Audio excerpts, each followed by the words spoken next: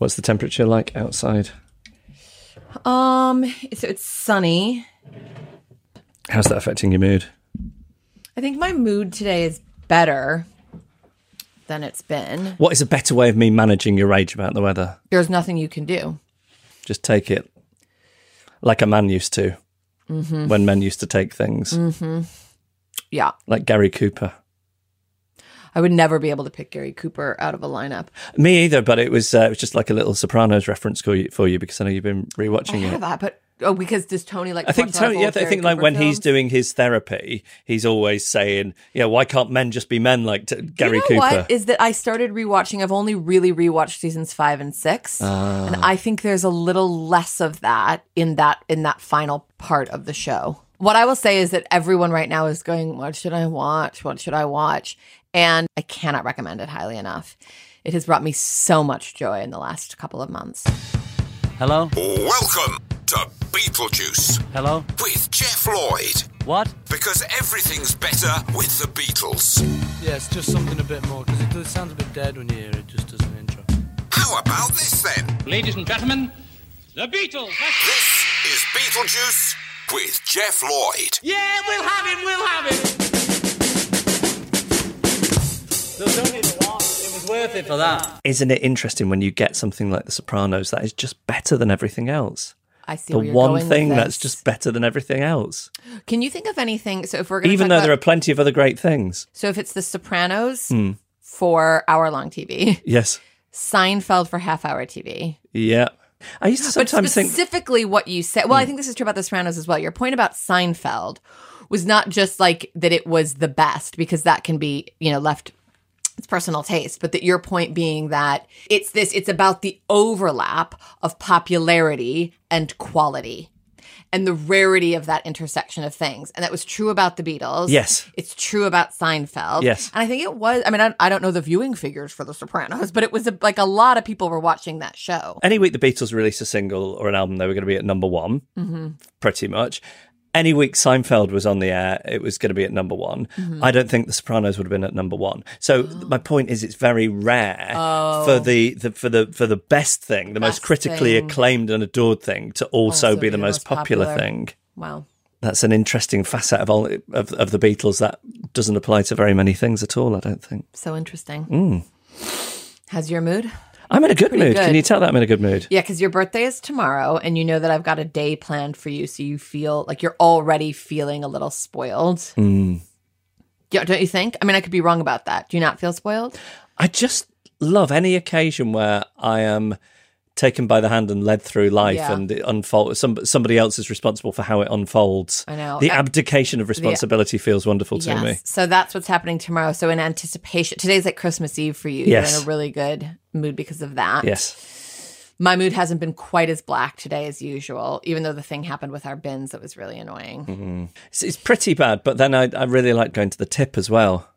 Because you get to talk about how like down to earth you are and working class. I think the tip is a great leveler. You don't have to be working class to go to the tip. Do you ever think, this is a little bit dark, but I do think it's interesting, that like probably your dad's proudest moments weren't taking his children to the skip to find toys, but it makes you feel so good about yourself that in a way it's this way that you sort of throw your father under the bus. Like if you took Gene to the skip to get him toys. Tip. What did I say? Skip. What's a skip? A skip is a dumpster. The tip is a dump. Okay, well, the landfill. If you were taking Gene to a landfill to buy him toy, like if that we weren't taking him to the tip to get toys. It was just a happy coincidence that when we went to the tip, we were allowed to rummage and see if we could find anything. I'll leave it. I'm going to ask you Beatles questions. Yes, that's what we're here for, ostensibly. Ostensibly. Do we know if there was one person who actually had to fire Pete Best? Yeah, it's Brian Epstein. Oy. So they basically said, go do our dirty work? Yes. And they never spoke to him again? No. It does not reflect well on them. They were very young. They were very young. But all I'm saying is, I'm not saying that it's inexcusable or that you can't, that it's so horrific that someone would behave that way in their early 20s, if that. John Lennon in the 70s, when he would give his very acerbic interviews, said, and I'm paraphrasing here, but it was along the lines of nobody gets the top without being a bastard, and the Beatles were the biggest bastards of all. Well, that's self-aware. Yeah, and I think it's possibly too harsh a judgment when you think about how some people behave. But I think getting a manager to wield a knife, that's why people have people. To your friend. Well, he That's was... the thing. It's not like just... It's someone with whom there was this real crossover of work and friendship. There was and there wasn't. So, yes, he was their friend in that they hung out in that club, the Casbah, and became friends with him. But when they then went to Hamburg or when they then were gigging around the UK, he was always a bit removed. He didn't quite have the same But you know what I mean when I say... sensibility. I know that's why you say he wasn't the man for the job. But the point is that it wasn't only a business relationship. No, but they were really tight, and he wasn't tight with them in the same way. I think he was slightly closer to John than the other two, at least according to Pete Best in more recent interviews. But he might have felt like they were all friends like that. But I don't think it was. I don't think it was the same situation. It wasn't like when Stuart Sutcliffe was in the band and he was John's, actual best friend. Pete was slightly removed. They went through drummers. They couldn't find the right person. Then they had a bit of stability in him, but he just wasn't quite the right person.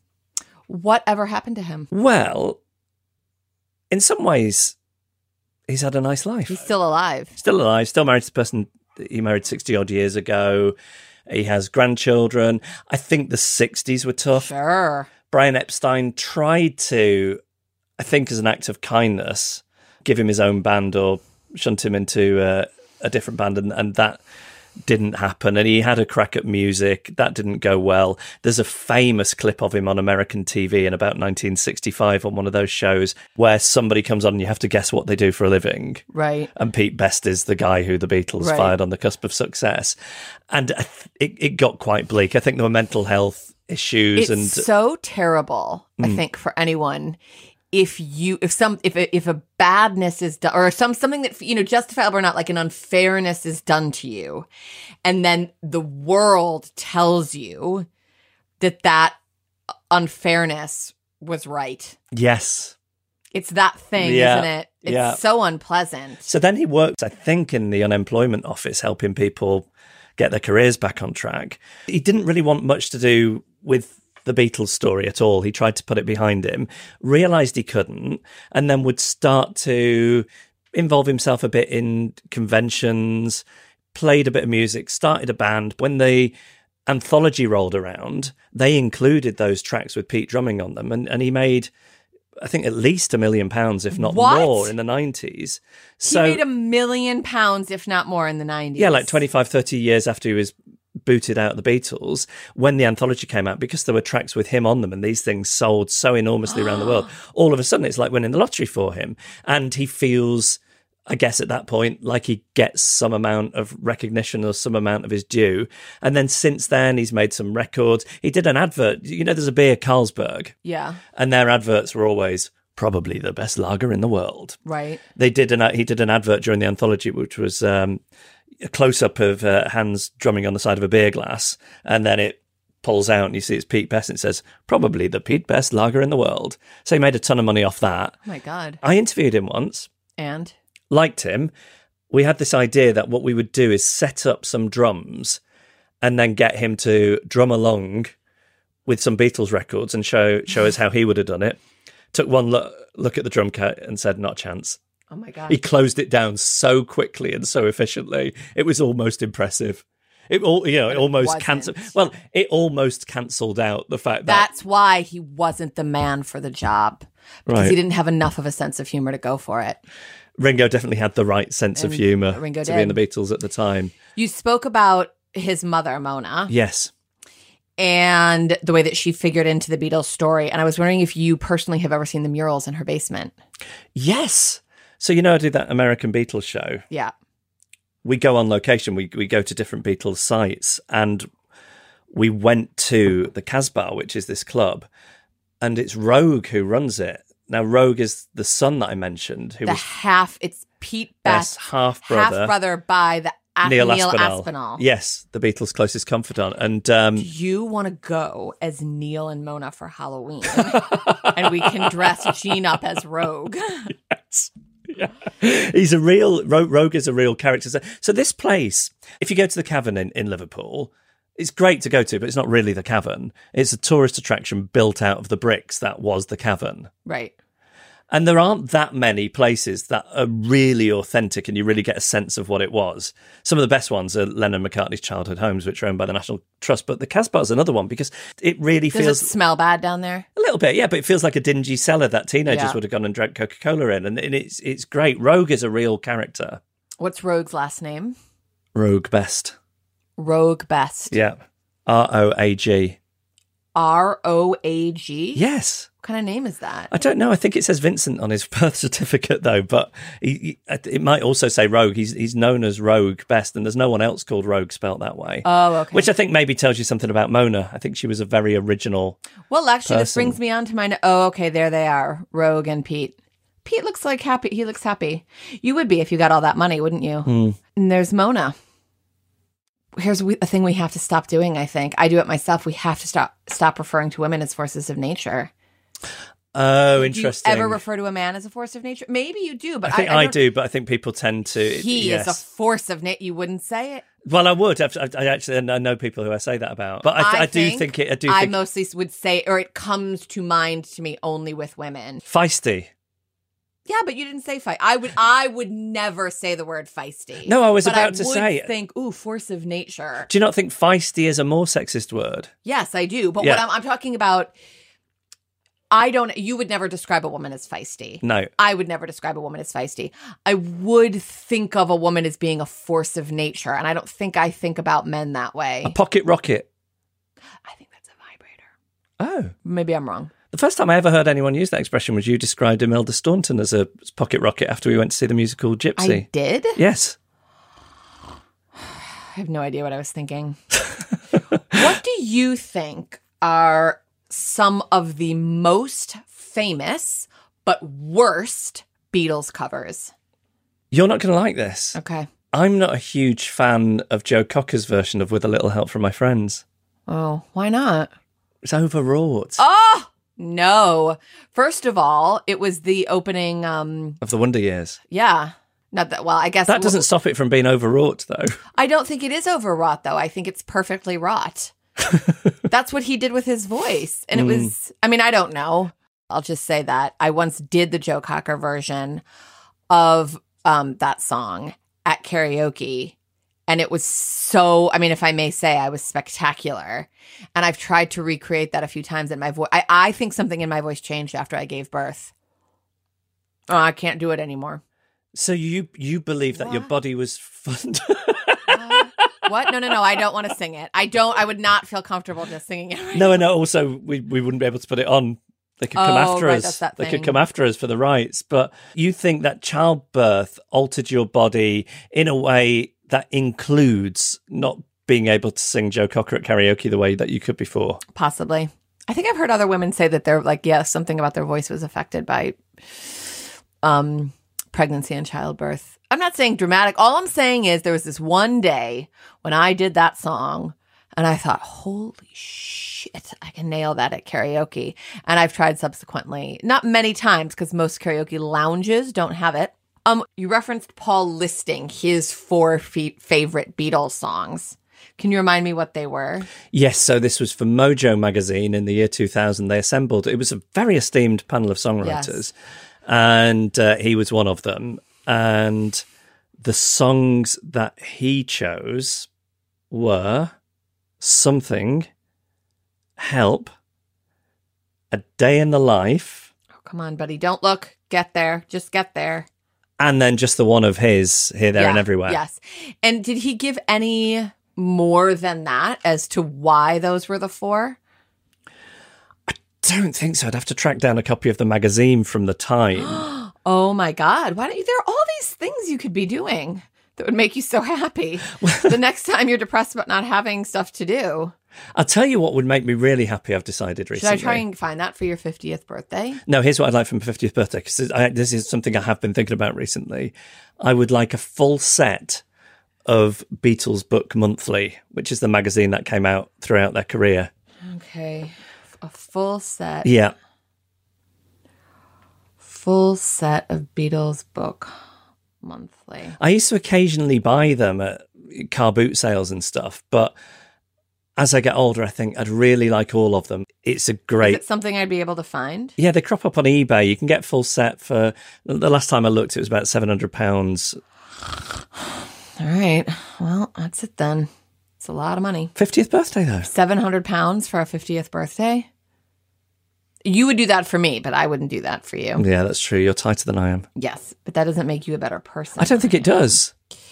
When you were discussing who the fastest runner was among the Beatles, and you discussed that the two remaining Beatles, Paul and Ringo, still sort of, or not still, I guess now, do a bit of exercise in their old age. Paul does a handstand after he finishes, which I have heard, like this inversion, is that what it's called in yoga? I think it's very good for you to daily get your body upside down. Anyway, do you know what they do for their exercise? Are they swimming? Is it a walk? Do they have personal trainers? Do you have any? Don't know about Ringo. I think Paul has, what are those things called where your arms An are elliptical? going? Yeah, like a CrossFit thing. Oh, why do you think that? You've seen photographs in his house? Yeah, or I've heard him talk about what he does in interviews. He started jogging for a while, and then he started on a CrossFit. I think Nancy's into the gym, so she goes to the gym. She looks like she'd be into but the gym. he has a setup in his house. Paul said in a recent interview that he's been doing yoga with a bunch of people, including Alec Baldwin, over Zoom. People are so bizarre. What makes you say that? Just celebrities are strange. They're all just friends. Well, he has that house in the Hampton Hamptons. friends. They're Hampton friends. And Alec Baldwin is king of the Hamptons. He is king of the Hamptons. So I think his American social circle is that group of people out there. Huh.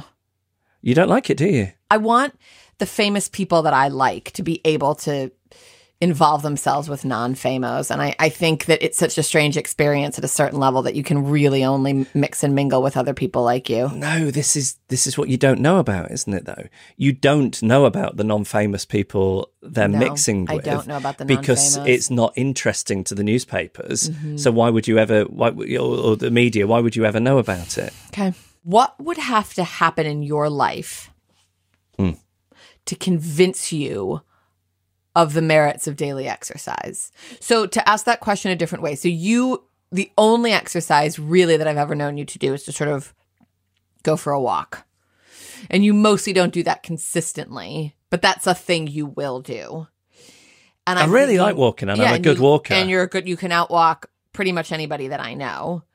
But if I said to you, okay, surprise, by the time you hit 53, you will be going to the gym 3 days a week into your 80s. What would you guess had happened to you? I'd had like a major heart episode. Yeah. Or like someone had died and it was a way of avoiding pain. Do you think it's something like that? Yeah. It was one of the only things that worked to distract you. Jeff feels, so you don't like exercise, which plenty of people don't, but you claim to not have an endorphin rush. All I ever feel after exercise is more tired than I did before I exercised. So no, he does not experience an endorphin rush. And I really would like to know how common this is. And then I'm very interested in all these people and see if I can't find a unifier between them other than the fact that they don't get an endorphin rush after exercise. It wouldn't surprise me if most people for whom that's true have some mild childhood trauma to do with how they were treated in gym class or how they're made to feel about their bodies as small children. I won one race. The three-legged race. I was in a three-legged race with Louise Bradley. I will concede that she was doing most of the heavy lifting, literally. But it had to be coordinated. You were demonstrating coordination. I wonder if you were to go back in time and observe that as a fly on the wall, if I wouldn't have just been dragged along by a very strong, fast girl. But my point is this, that I don't think fondly about three-legged race. I don't have any great desire to join a three-legged racing team as an adult. So much else going on for you at that age. I don't think that works. What you might have to take a moment to think about this, but take your time and edit out the pauses. What Beatles solo track would you want played at your funeral? This is because I mentioned Kurt Cobain, and In My Life Yes. played at his funeral / memorial, according to Dave Grohl. Oh, All Things Must Pass. It would be All Things Must Pass. That's the solo track, because that's just George Harrison. Yeah, but I think I would have that version that he recorded during the Beatles, which is just him and his electric guitar, because I think it's the best version of it, because you really hear the words. Although, is it a bit serious? I wouldn't. What I would have said is not the word serious. Yeah. I would have said a bit on the nose. On the nose, self-serious maybe. But I think we have to let this go. I think you need to. That is what came to you, and I think we need to stick with that. And I think it's beautiful. Oh, so I don't. Maybe this feels too personal, but I think it has a funny thing into it. So you played the. I'm forgetting her name now. Anna Brun. Yes. So that was the song that I walked down the aisle to. What's funny to me about that is that when I played it to my mother, she just thought that it was terrible sounding. Did you know that? No. Did I never tell you that? No. It was sort of like trying to keep it secret. I mean, who gives a shit? Like, why would I keep that secret? But I think it's a great version. I think it's a great version. A thing my mom wouldn't do is if I said, oh, this is the song I'm going to walk down the aisle to, let's all have a listen, which I don't think I wouldn't do that. And neither would my mother then go, oh, I hate it. Now, your grandmother would have done that. My grandmother would have done that. Which shows a great improvement between the generations. Through the generations. Yes. But my mom wouldn't do something like that. But I think before I said anything, my mother just heard it and went, ugh, I hate this. And I went, oh, well, great. I've decided to walk down the aisle to that, but glad you hate it. And then I think she felt bad and she went, no, I don't know, but I'm sure I will like it if, And then, of course, I sobbed down the aisle, and not in a way that was moving to people. It was so over the top that people mostly just reference it in a funny way now. People were laughing. You want to see a bride walk down the aisle and you want your eyes to become misty. People were laughing at me because I was crying so hard.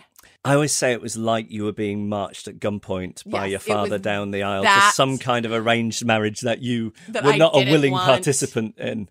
It was at first, I think people were moved by it, but it's when you're sobbing to the point where you do that thing where you catch your breath and go oh! Like that. I think that when people think of a sobbing bride, they don't hear that sound. That's not part of it. Always I think over that the takes top. you out of the moment. Should that be my new Twitter bio? Always over the top. Can I make another suggestion for listener participation? Yes. I think everyone who is very informed about the Beatles, you should start a contest, but you participate to see who can guess how much the collection of letters, is it only between Astrid and George? How much they're going to go for. Oh, no. And there should be some prize. Sorry. No, it's not. There was letters between Astrid and George, and now there's letters from John, George, and Paul. Okay, so all those letters are going to be up for auction soon. In May. You said there was one that went, and the single letter went for £17,000. Yes. I think there needs to be some kind of prize for whoever gets the closest guess. Like a Price is Right. We're doing the Price is Right. Yes, I think if it's the Price is Right, you can't go over. Is that how you? I think it's just fun. Whoever gets closest to it. Yeah, that's a great one. Yeah. Okay. Are you interested in those letters? Because Astrid died. So I think these letters. I mean, I don't know if it would make any difference the fact that the last one was while she was still alive, but she's a major figure in the Beatles story. Mm-hmm. This is going to go for a lot of money. Well, here's what I hope. I hope that whoever wins them. Mm-hmm. Whoever the human is who has that money, and I hope that they tell the world what's in them, because it will mean a lot to people like you. I remember something heartbreaking happening years ago. There was a socialite / actor called Davinia Taylor, who was in the teen soap opera Hollyoaks. Yes, I've heard of Hollyoaks. Her character was called Jude, and her rich father bought her as a 21st birthday present or something at auction the original handwritten lyrics to Hey Jude. that felt very heartbreaking to me because I felt those have not gone into the right hands. Oh, that's hard. I hope, whatever it means, I hope that they go into the right hands.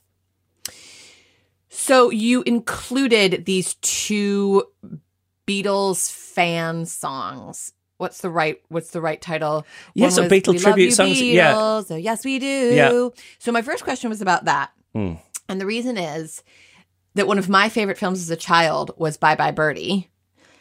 Conrad Birdie is the sort of fictionalized version of Elvis in that film. And all of the members of the Conrad Birdie fan club sing to him, "We love you, Conrad. Oh, yes, we do." And I was wondering who got what from whom. Oh, I don't know, Or but was that just a song that that's just in the sounds like sort of culture? a standard thing that kids would chant on a school bus or whatever. Yeah. And then when we were talking about when you played that Cher track from before she was famous, talking about how she loves Ringo. Yes. Do we know whether or not a romance between the two of them ever occurred? Because it really feels like it should have done. I don't think there was ever a romance, and I really tried to find a picture She of likes a little guy, as we know from Sonny. Don't you feel like Sonny and Ringo are very similar type? Yes. I mean, think about what the schnoz would look like if Cher and Ringo had a kid. I don't mind a big schnoz. No, there was no judgment implied. I was just saying, I take that imagine it. back. I think Ringo as a young man was extremely attractive, but I don't think Sonny ever was. Sorry. R.I.P. You know who produced that record? No. Phil Spector. The Cher song? Yes. It doesn't sound like him. I think he even wrote it. So I think Phil Spector at that stage was maybe There's no wall of sound in that. Am I wrong? Well, I can't hear a wall of sound if there is one I there. don't hear a wall of sound in that song. I told you that story that somebody I know once got access to some tapes that Phil Spector had produced. It was Beatle related, actually. So they were able to see what the wall of sound was. And it's just everything turned up. Everything turned up, and the reverb and echo turned up loud on everything. Whatever. He had to figure out that sounded good, and he did. And who cares if he killed his wife? How weird, though, that Phil Spector wrote and produced a novelty record about the Beatles and then went on to produce the Beatles and various solo Beatle records. Well, yeah, that is weird. But you can't picture him, Phil Spector, ever being deferential to anybody. Do you think that's a fair statement? Yeah, I think so. In other words, you don't imagine that he got to meet the Beatles for the first time and was like, oh my God, it's the Beatles. He seems like the kind of guy who'd be like, who cares about you, Beatles? I'm Phil Spector. And I think they would have been excited to meet him just because of those records that they loved. Yep. Do you feel there is any Beatles film that we could watch that we would find compelling? Either when you were in labour or when you were hospitalised in the late stages of pregnancy due to swine flu. I did get swine flu. We watched Help on my laptop in the hospital room, but I think you were so out of it, you've got no awareness. Why did I agree to that? Why did you suggest it? Was it like one of the only things on your computer? I think it was, and maybe it was like downloaded, and then there was no Wi-Fi in the hospital. Yeah. But A Hard Day's Night is thought of as a genuinely good film. Mm-hmm. Still. But you don't do well with black and white British films from the 60s. Okay, yeah. I thought you were going to say you don't do well with black and white films. I thought that's not quite fair. No, that's not fair. That is what you did say was fair. Because one of my favourite films ever is Billy Liar. I love it so much. And there was a stage early in our relationship where I wanted to share that with you. And what happened? Did I just fall asleep? I think I just fell asleep. Yeah, but then you also launched into a tirade about how you just couldn't relate to it all and how it meant nothing to you. But like, part of what I would have been responding to would have been the pressure that you were putting on me and how, I wouldn't have been able to just have an authentic response to it because I was under so much pressure from you to like it. And I would have been tired, and then you would have been angry at me for being tired, and then I would have felt like, fuck you for being mean to me because I'm tired. And we would have just wound up in a bad place. But I'm not ever angry at you. You No. are. I'm not angry at you for being tired. I just want honesty about how tired you are. But that's not what... Here's how this plays out. Yeah. If we are sitting on the sofa at the end of a day... And I look over to the side and I see your eyes starting to go. I don't say a thing about it. I watch your eyes continue to go. And when I can see that you're asleep, I'll press pause on this thing we were watching together. And I'll change the channel and watch something on my own for whatever duration. If you see my eyes start to go, you go, are you falling asleep then? And I think there's such a cruelty to it because you know I'm falling asleep. Mitigating circumstances. I never get a second wind. You always get a second, or you regularly get a second wind. I think to watch someone in that state where their eyes are sort of going is one of the less great, one of the very uneven dynamics in our relationship. And so anytime now when you wake me, I'm just immediately pissed off. I just want to say something. Yeah. I have heard you say that. I have been trying extremely hard to be more like you and do what you do. Yes. But I don't get any credit for the 7 out of 10 times. Okay. Because you're not aware of it because you're asleep. All right. I'll start paying more attention to that. Okay. Let's move on. Who would you most want to share a bunk bed with? This is because I asked this of Chris, didn't I? Yes, we're into the section of my questions where I listen to your interview and then think what of those questions I would like to ask you. Yes. Like maybe John or Paul, because I think they both sleep in. John was definitely someone who slept in. John and Paul both sleep in. This is interesting. I love knowing about people when they wake and when they go to bed. So if you want to do a show about or some link where you're talking about their relationships to early rise, early to bed, up late, I'd be very interested in that, which means probably other people would be as well. I just find anything to do with people's sleep routines. so interesting. Like what they eat, what they drink, where they go on a given day, not when something exciting's happening, no, but how they fill the time. Wonderful. And then, what they're doing in the evening, where they're positioned on the sofa, whether they would wear pajamas or not, whether like a bath or a shower. Any of them slept naked? I don't know. Well, I'm bringing some good questions. This is good questions, yeah. Speaking of, who said I know what it's like to be dead? Well, it's John's song, Yes. She said. And they were at a party. I think they used to, with some frequency. A famous person said it on drugs, right? A famous person. So they were at a party in the Hollywood Hills at a house they rented from Doris Day, I think. Peter Fonda was there. And he was going round, I think, on acid saying, I know what it is to be dead. And it sort of bummed John Lennon out. And he put it into a song. He said. Now, I interviewed the comedian Stuart Lee a while ago, who's a big Beatles fan, which surprises me. Why does that surprise you? Because there is a type of British guy, usually around Stuart's age, so people who came of age during punk, who are really, they usually idolise Bowie and are dismissive of the Beatles. And I think in a way, it's only a good thing because that next generation needs to rip up what came before it. So I get it. But they tend to be, if you meet someone who's like, yeah, never thought much of the Beatles. Beatles was just a boy band. Can I say something about that? Don't you feel like, so no one has to worship them.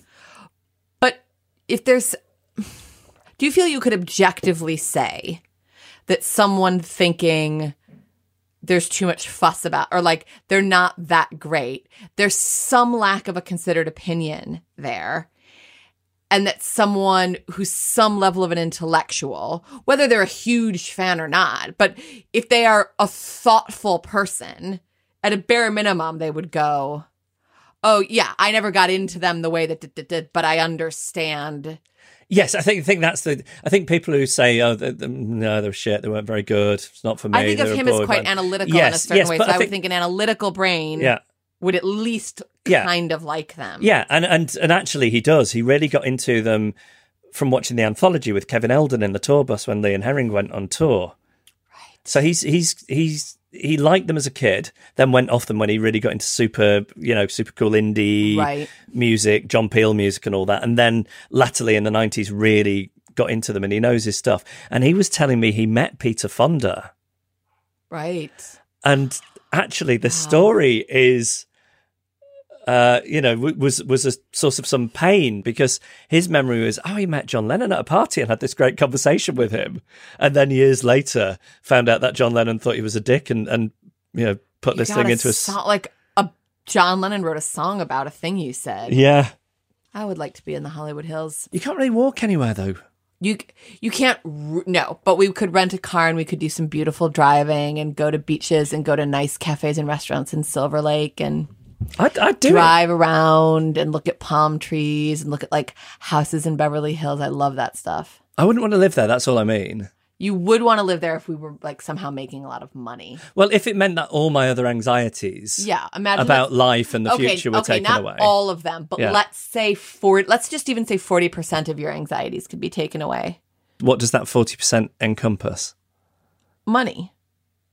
It'd mean we didn't have It'll to worry be about money for like good 2 or money. 3 years or something. Maybe not even that long. What if it meant we didn't, that we weren't good that year, we were going to be set. But we're going to go to LA as a family for 4 months. What a great moment to have. Are you kidding? No, because that would cause more anxiety in me and about like what if it went horribly wrong? What would go And then horribly wrong? I don't know, if like the project, whatever you're talking about working on, was a terrible failure, and then we'd come back and we'd have to pick up the pieces and regain lost ground. Oh, well. It'd need to be like 3 or 4 years worth of security for me. Well, then I guess I would go by myself. And I don't I'd do have to well come in the back here. sunshine either. No. I'm scared of earthquakes. A big one is coming. Really? Yep. I don't love LA or anything, but I just think everyone who hates it, it's like, calm down. Movie stars. Swimming pools. Swimming pools. It's so fun. That's so fun. I like to be either in a city or somewhere. Well, I'm gonna go with or somebody other than you somewhere then. beautiful and remote. For me, Los Angeles doesn't do what I like a city to do. Like, I like to feel it around me. I like to feel the city No, around it me and all the doesn't do people that. around me. No, it won't do that. I can't walk around and feel life doesn't and mean that it doesn't walk have past its all the own stuff thing on the going on. That's streets. It's fun. like walking around. It's either walking along like dual carriageways and motorways or being in suburbs.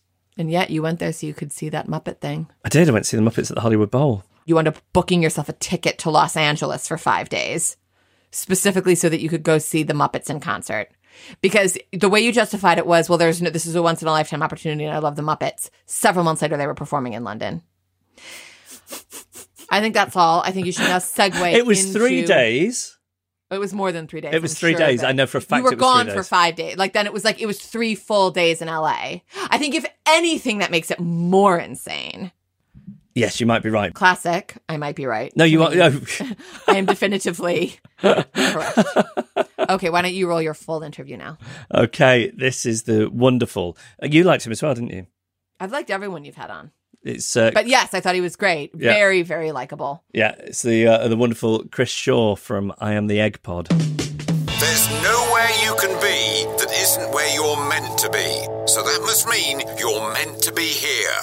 Now, listening to Beetlejuice with Jeff Lloyd. Chris, hello. Hello, Jeff. Lovely to see you. I'll come right out and say that I love the podcast. It was a joy to be on it. If people haven't heard it, what is the idea? It's basically people coming on, talking about their favourite Beatle or solo Beatle album, track by track, and their memories and their feelings for each song and what they remember about the Beatles, how they grew up with them. And that's kind of it, I guess. How different has it ended up being to what you thought it would be when you started doing it? Well, it started off really with conversations in pubs with friends. And I knew a lot of people online as well who liked the Beatles. So I thought it'd be nice to do something that we could do, that we chat around, you know, as friends together, that other people could hear as well. And it went online and that was kind of it. And I did 2 or 3 and they had a few numbers or whatever. And I thought, well, yeah, I've kind of done it now. That's kind of it, really. And then I kind of left it and I thought, well, I've done a few now. I've got other, life is getting in the way. I haven't really got time to do it. And then people started saying, oh, when are you going to do the next one? When are you going to do the next one? So I thought, oh, right, okay, people might want to hear it. And then Samira Ahmed agreed to come on. And she was the conduit to make it really big all of a sudden. It was bizarre. And what was that? Was that people seeing that she'd been on the podcast, or in terms of the listeners and what that then did for its popularity? Or was did that give you a bump in terms of the type of guests who were then aware of it and wanted to come on and talk to you? Both, really, because she did an amazing job. Because the first few I'm really embarrassed of. I mean, the guests were awesome, but I had no idea. I'd never done podcasts. I had no idea what I was doing. I was kind of making it up as I was going along.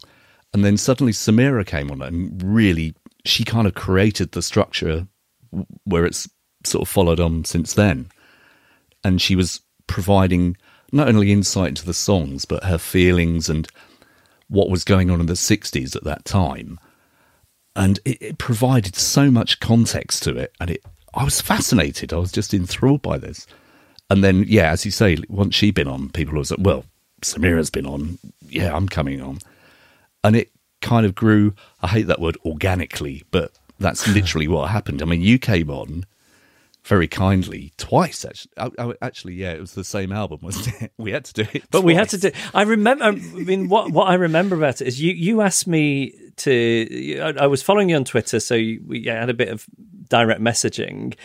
And, you know, I'm sort of interviewed every now and again, and I find it agonizing going on people's podcasts because I will then not enjoy the conversation, or I think, God, I'm really humorless, or why do I treat every interview like it's a therapy session, or why do I tell anecdotes that don't go anywhere? And I can, if I'm ever, even people who are brilliant podcasters, I'll go on their podcast and then just feel bad about myself afterwards. Really? And so I thought, well, I can perhaps talk about the anthology. Anthology 2 is what I decided to talk about.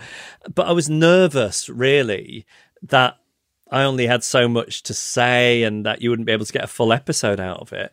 And you ended up coming over and we talked for hours and we only got halfway through. So then you had to come back a few weeks later. And it was and remains by far the most enjoyable interview I've ever done. And what I realised is I don't like talking about myself, but I really love talking about the Beatles. Yeah, it's the same here. I have to say, my one great pleasure of doing your one was doing these. I mean, it's about 60 odd, I think it's up to now. It's bizarre. But every now and again, I'll get a guest who'll give me a little present.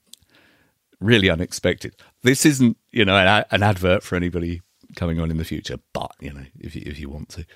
But I think David Hepworth gave me one of his books. David Quantick gave me a signed book. I got Neil Innes to sign an album.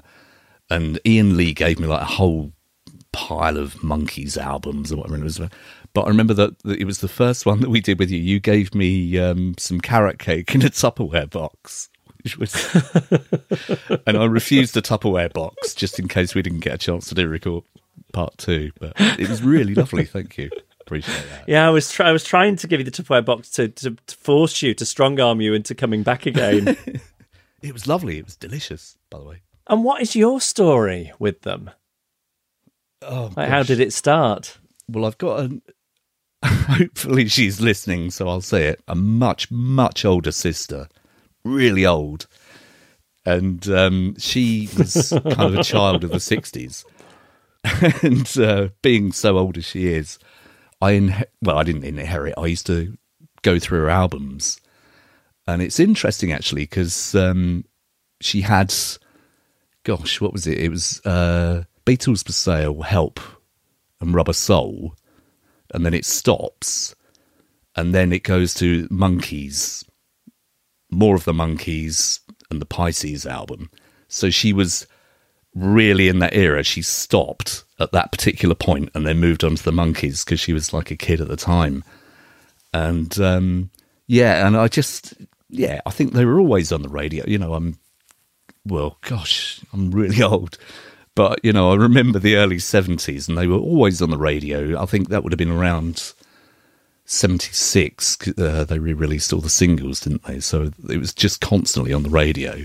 And then they showed the films. The music just blew my head off as a child. I think I said it before. It was like when Dorothy lands in Oz, opens the door, and everything's Technicolor. That's what it was like for me hearing the Beatles. And at what point do you go from being like, I'm guessing like a majority of people of your/our age who think fondly of the Beatles' music to being the sort of person who can pinpoint where the edit is in Strawberry Fields Forever. I think it was because Bushy Library was awesome. We literally had no money when I was growing up, so the only music and books I could get hold of were from the library. And the Hunter Davis book just made it suddenly become into a story, which suddenly built. And you think, oh, well, hang on, what's going on here? Well, they went to India? What's all that about? And then the White Album, what's that? And it's the whole package, I think. It's, it's enchanting. People need to go back to that Hunter Davis book. I've been picking it up with some frequency while I'm doing this show. And going back to it, it's really illuminating. The stuff where he gets to be around where they're writing songs, where he's just spending time with them in their houses. Some of the observations he makes about their personalities is some of the best writing on the Beatles, and some of the most insightful into them as people and what their lives look like and what their creative process look like. I think it's really underrated. Definitely, yeah. And you get the moments where there's that photo of John and Cynthia in early '68, just before they go off to India. And Cynthia's saying, oh, yeah, I'm really looking forward to going on holiday. And John's saying, yeah, so am I. And Ringo, Paul and George will be there as well. It'll be awesome. And can't we just have a holiday on our own, you know? And it's little sentences like that punch out once you know you're looking backwards to it. And there's a few clues in there to what's going to happen in the future, I think. So talk to me about the guests then. You've had a great array of people. So Samira Ahmed kickstarts this. Ian Lee was one of the guests. You mentioned great music writers, David Quantick, David Hepworth, a lot of radio presenters, Rachel Burden and Nikki Campbell from BBC Radio 5 Live, Sean Keaveney and Matt Everett from 66 Music, Beatles biographer Mark Lewison, Sanjeev Bhaskar. Are you able to draw a line between these people at all? Is there something other than the love of the Beatles that makes them Beatle people? No, completely the opposite. There's all age groups, male and female. There's a risk that it's going to predominantly be middle-aged white men, but you know, there's been all sorts of people. Where are these people finding the Beatles? Is it always that their parents were into them? Is it that they... Because I think it's really interesting when you hear that Spotify, a third of the Beatles listeners on there are aged 18 to 24, which is the single biggest group of their fans. Now, of course, the fact that it's Spotify probably skews that a bit because of the age of people using that platform. But what are you noticing about what the way into the Beatles is? It does tend to be from childhood. It tends to be 13, 14 seems to be the entry point from what I've gathered. And it tends to be from...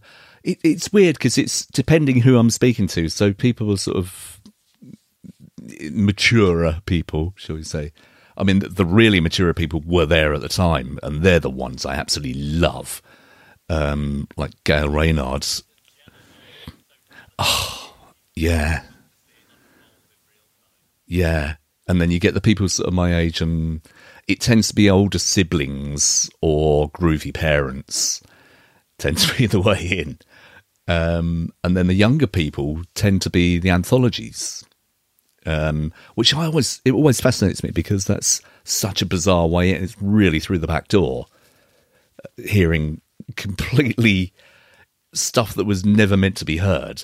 So I'm wondering, you know, they're hearing that, and then they're hearing the original albums. You know, you hear Mark 1 on Anthology 2, and then you hear Tomorrow Never Knows. That's a double thing, you know, because Mark 1's pretty amazing, and then you hear Tomorrow Never Knows. It must be such an exciting way to get in, and you can see why it draws people in. And obviously Apple are, you know, they push it generation by generation with iTunes or whatever, but yeah, there's a lot of ways in now, but I do love the stories from our generation, I guess, where it's literally going through your parents' vinyl and, that's Sgt. Pepper, what's all that? Put that on.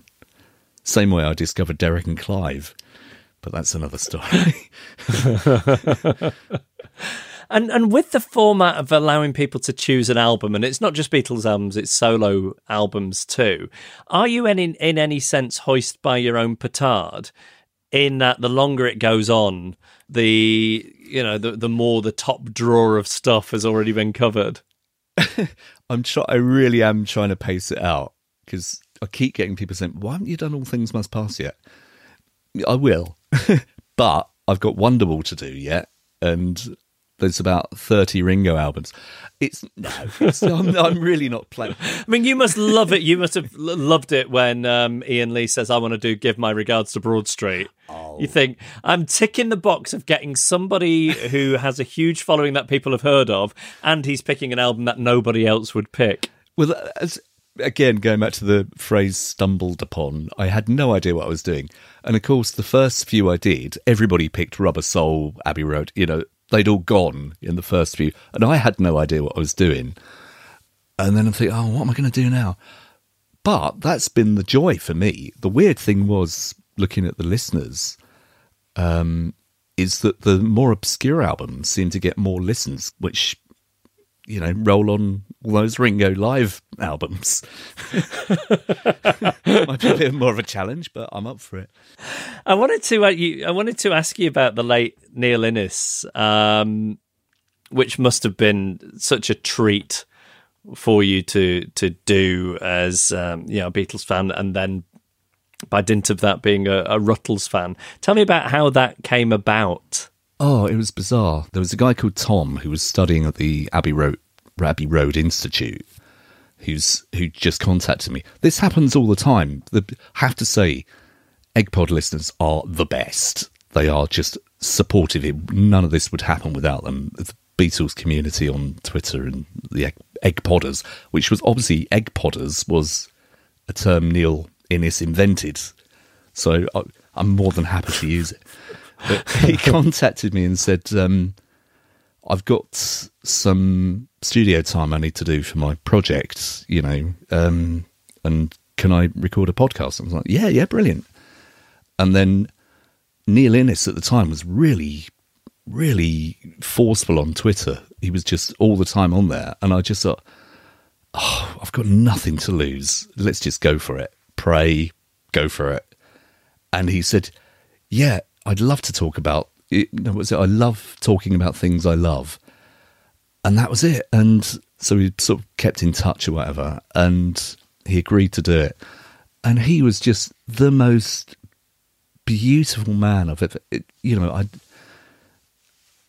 really moving. Actually. Sorry, no, I understand. I mean, these moments. He was a really nice bloke, and he was so generous in his time, and he was sharing all these amazing anecdotes, and it was just that for me took it to another level. I think what's also taken all of this to another level was come 2020, everything changed after the first lockdown. I started getting lots of emails coming through saying how it's been sort of helping them through the really horrible stories, really, really, really sad stories that really are upsetting, and saying, please do more. And so from then on, it's kind of evolved into something that's kind of personal for me anyway. It's beyond the Beatles, but it is about the Beatles, but it's not.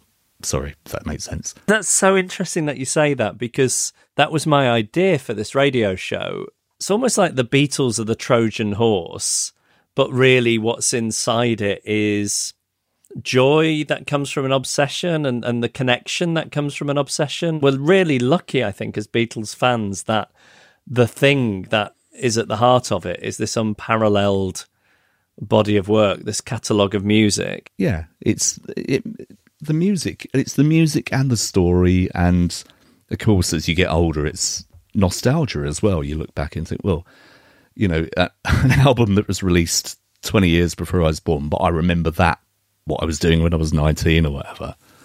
And it's just it will keep going, which is a nice thing. I've asked you to pick a song, which we'll play in a minute. What have you picked and why? I've picked There's a Place, which was my best friend who died a few years ago. This was played at his funeral. He chose this to be played at his funeral, and it just reminds me of him. And also, I love it. What's his name? Math. We'll play that for Math in a minute. Before that, I'm going to rattle through some Beatles questions with you. First one, I'm giving you the power of time travel, but you only get to use it once for one of these things. Do you go and see Jim Mack's big band play, Paul's dad's jazz band, or do you go and see Julia Lennon, John's mum, banging out a tune on the banjo in the pub? Julia, every day. Mal Evans or Neil Aspinall? Oh, no, I can't. Do I have to? I've accidentally stumbled across the new Lennon or McCartney question. It's impossible to answer. Okay, well, I'll take impossible as an answer. Which song do you wish that they'd recorded that they never got down on tape? Soldier of Love.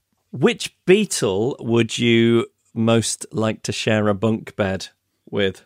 George, I think he would be very peaceful. You'd have a peaceful night's sleep. And is he on the top bunk or are you on the top bunk? He'd be on the bottom. The only thing I knew for sure was it wouldn't be Ringo, because all those tonsil problems probably mean he was a bad snorer. His adenoids go hand in hand with that. How different would the reaction have been if the BBC had shown Magical Mystery Tour in colour? It'd be exactly the same. That colour thing know. is just a cop-out. Totally. What would you lose by fading out Hey Jude a minute early? You can't cut it. It is that long. So it's wrong. Don't do it. What is the best post-Beatles song featuring more than one Beatle? I'm the Greatest by Ringo. If you could own one item of Beatle clothing, but you would have to wear it every day for the rest of your life, what would that be? I'm just going to go the easy up, Beatle boots. And finally, after the Peter Jackson film, what should Apple treat us to next? I think we need the Star Club tapes in full, pristine, spectral stereo. Please, Apple. I think there's more chance of Carnival of Light coming out than that, isn't there? But... All right, I'm going to play There's a Place in a second. Before I do, Chris, do you want to tell us why we're still talking about, why we're still spreading the joy of this band in the 21st century before you are drowned out by the A Day in the Life Orchestra? The Beatles are everything. People have grown up with them generation after generation, and they've moved so many people, they've touched so many hearts, they've made so many people happy, and are continuing to do so to this day. Just go and listen to them. I love them.